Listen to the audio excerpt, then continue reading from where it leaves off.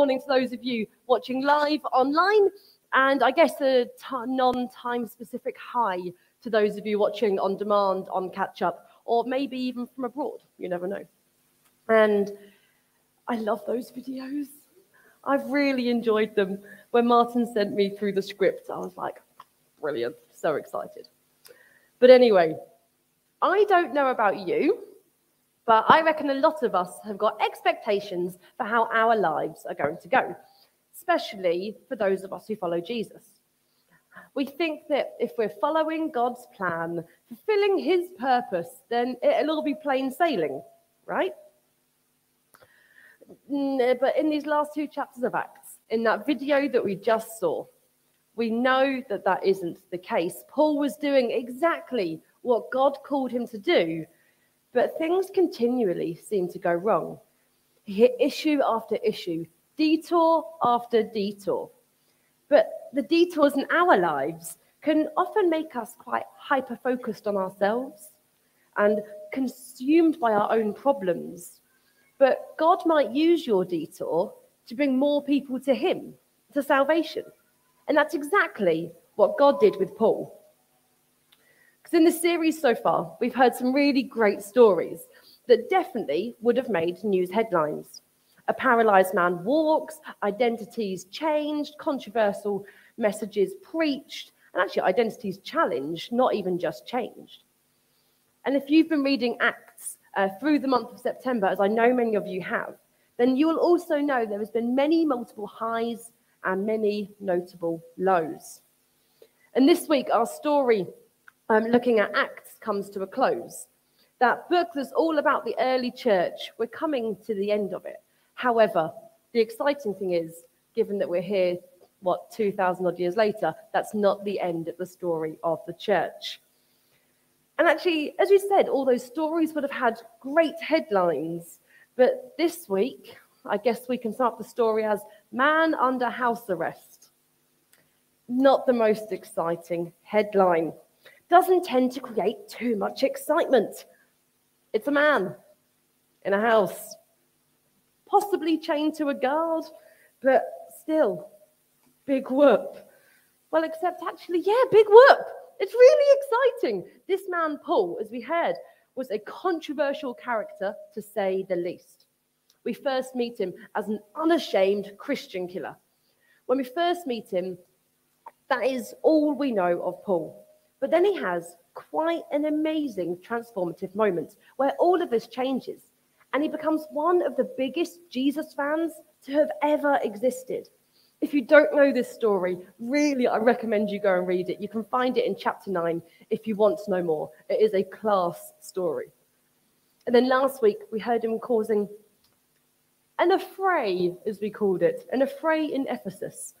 Actually, this man who's been in and out of prison, has been in people's good books and people's bad books, has been preaching in temples, he's been beaten, now finds himself stuck at home. He spoke about Jesus on the streets. He spoke about Jesus in temples. He spoke about Jesus from prison. And now he's got to work out, how does he speak about Jesus from home? This man is used to traveling the entire known world.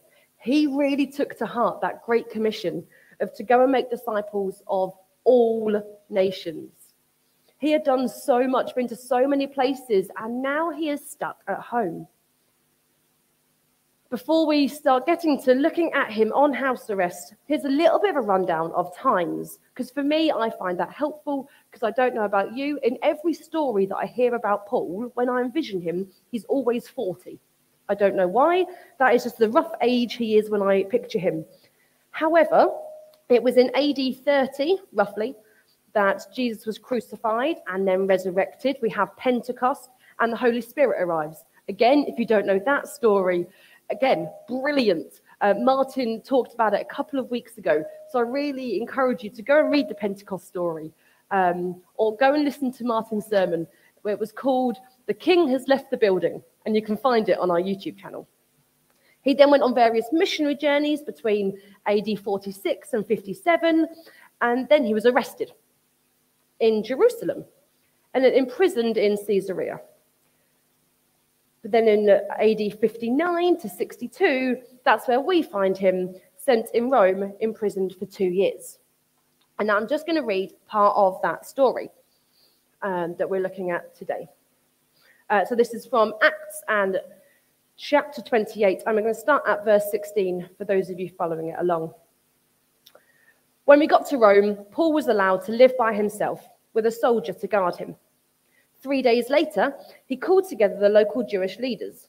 When they had assembled, Paul said to them, "My brothers, although I have done nothing against our people, against the customs of our ancestors, I was arrested in Jerusalem and handed over to the Romans. They examined me and wanted to release me because I wasn't guilty of any crime deserving death. The Jews objected, so I was compelled to make an appeal to Caesar. I certainly did not intend to bring any charge against my own people. For this reason, I have asked to see you and talk with you. It is because of the hope of Israel that I'm bound in this chain." They replied, "We haven't received any letters from Judah concerning you, and none of our people who are from there have reported or said anything bad about you. But we want to hear what your views are, for we know that people everywhere are talking against this sect." They arranged to meet Paul on a certain day and came in even larger numbers to the place where he was staying. He witnessed to them from morning till evening, explaining about the kingdom of God from the law of Moses and from the prophets.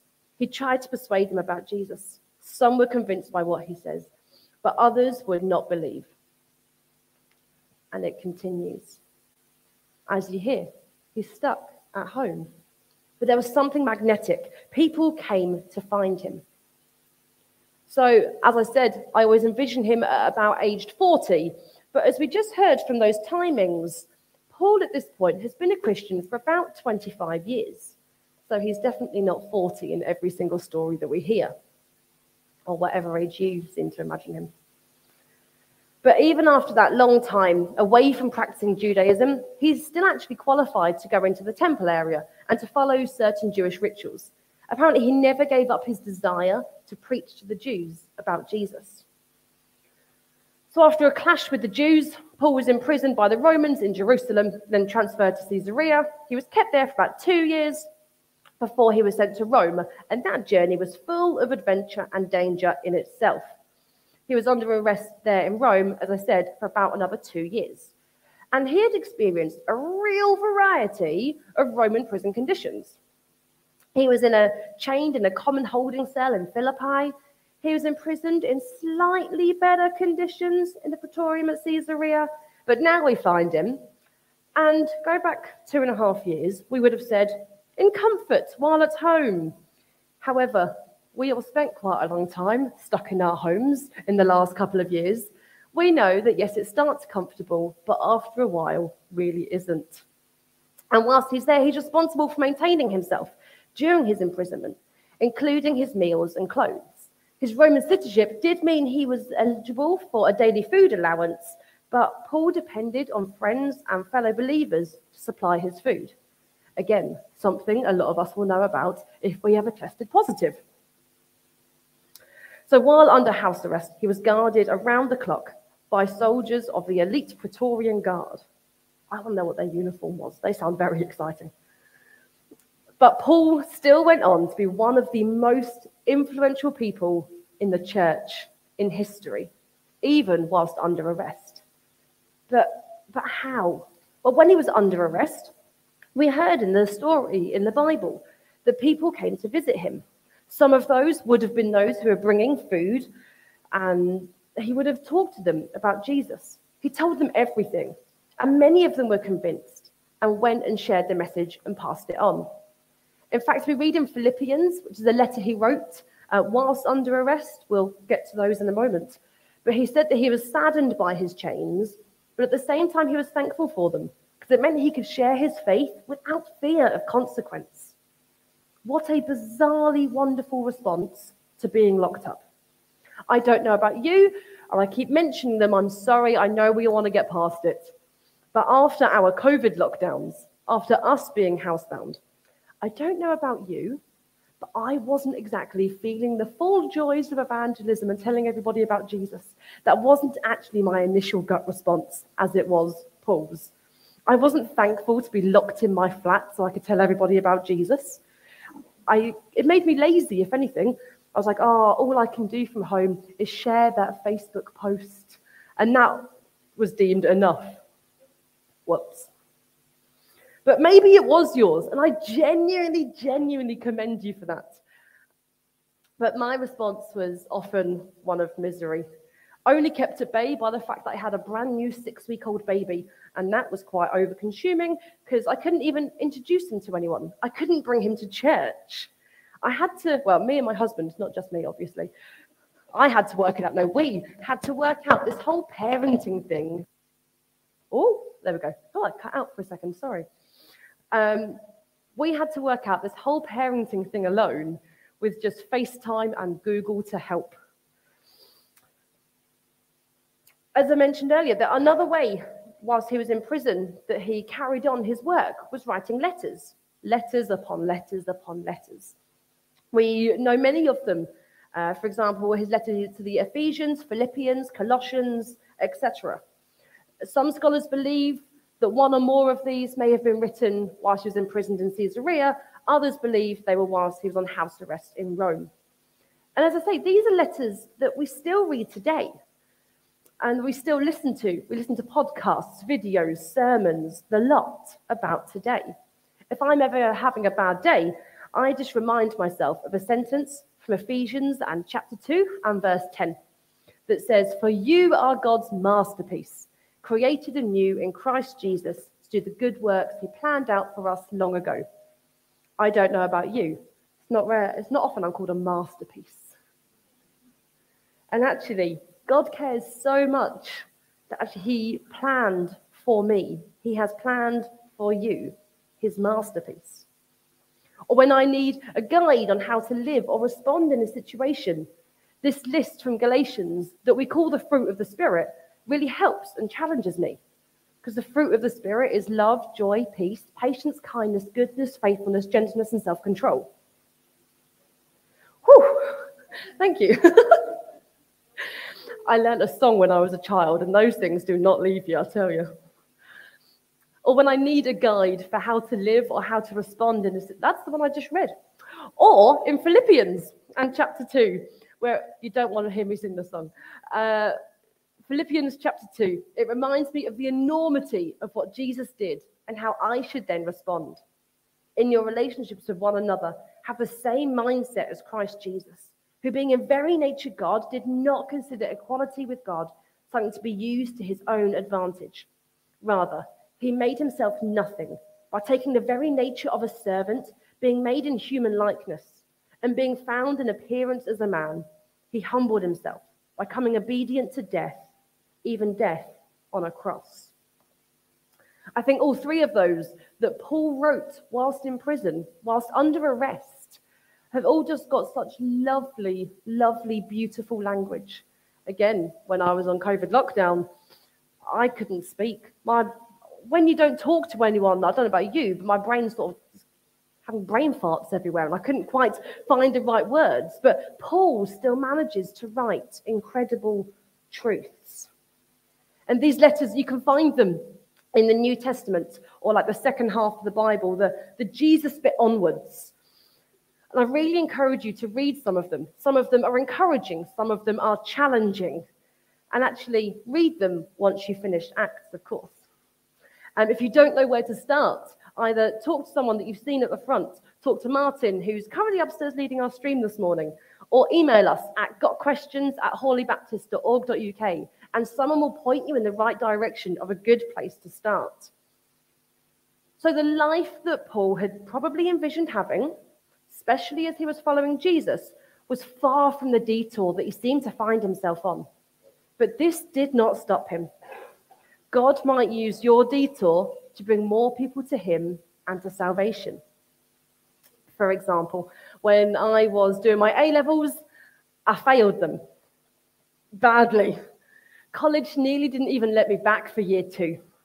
I was broken. The job I wanted to do needed this specific degree which needed these specific A levels, but those specific A levels were all coursework based. I am not a coursework person. Give me an exam any day. Me and coursework just don't get on. So I was lost. And many of you will remember at this point, Heather Panter was interpreting our services every week into sign language for Emmanuel, a deaf guy who used to come to our church before he relocated. And so I was doing my level 1 and my level 2 evening course at the same time as my A levels. And one day I can remember I was sat on the sofa feeling sorry for myself, going, I don't know what to do. And my mum walked past the lounge, and in typical Angie fashion, can't you do that signing thing that you do for work? Oh, maybe. I Googled, and the rest, as they say, is history. So this led me to Wolverhampton University, where I ended up on the leadership of a very active Christian union. The whole point of the CU was a missions team or evangelism team or tell people about Jesus team on campus. Our whole purpose, our whole identity, along those very important studies, of course. I saw people come to faith through those 4 years that I was at university. I was involved in running events that people came to. Don't get me wrong, I wasn't the person being like, hi, so tell me about Jesus. I was, the behind the scenes logistics, working things out. But actually, we need people behind the scenes doing logistics and working things out. It wasn't directly my words, but I still believe it was part of my input. I then went on to work as my church youth worker for a while, and I saw my young people start to get this whole Jesus thing. I had the privilege of baptizing one of my young people.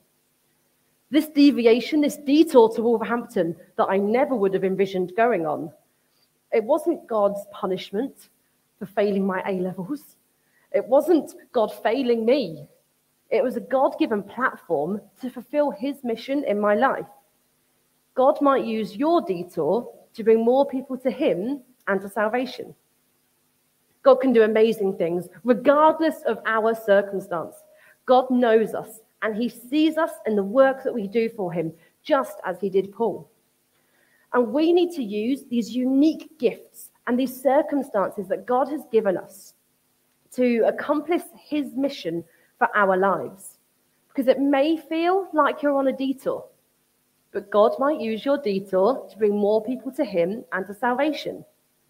Paul wasn't planning on spending his life locked up, restricted, captive, beaten, stoned, but that was what he had, and he ran with it.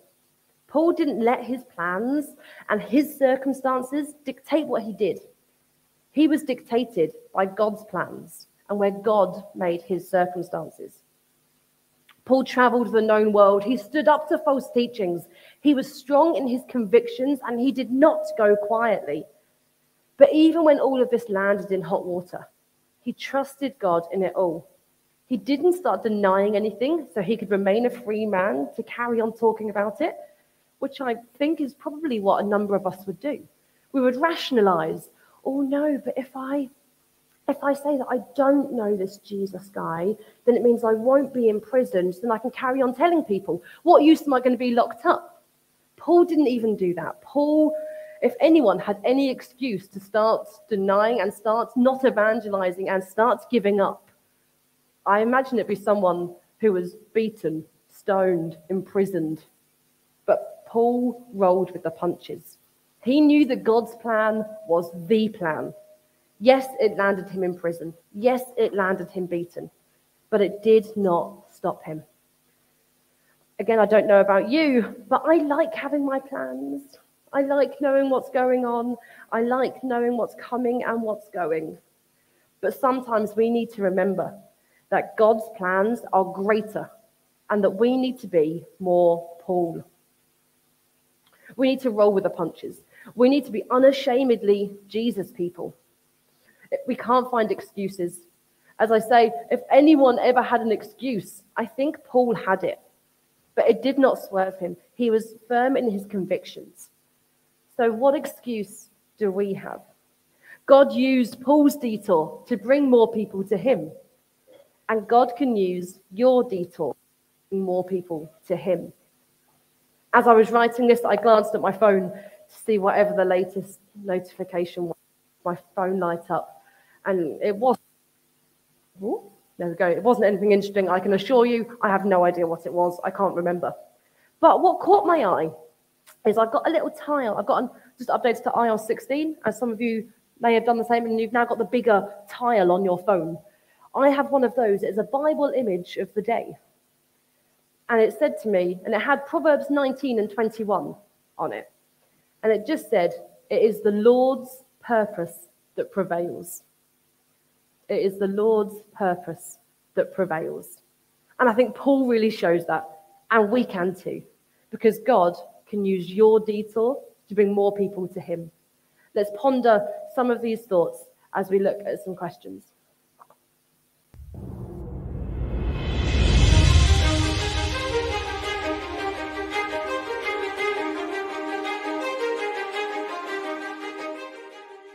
Paul took the occasion, while in custody in Rome, to spread the gospel. How can you look for the opportunity to share the gospel in difficult circumstances?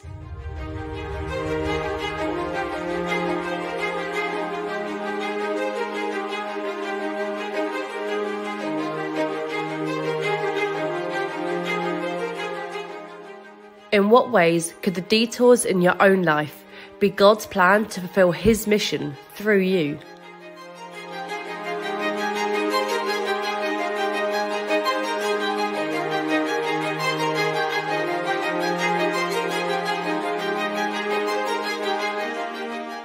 What do you want to accomplish in your life? In what ways do your goals serve the mission of God? What if God had a different plan for your life? What would you think or feel if you never accomplished your goals?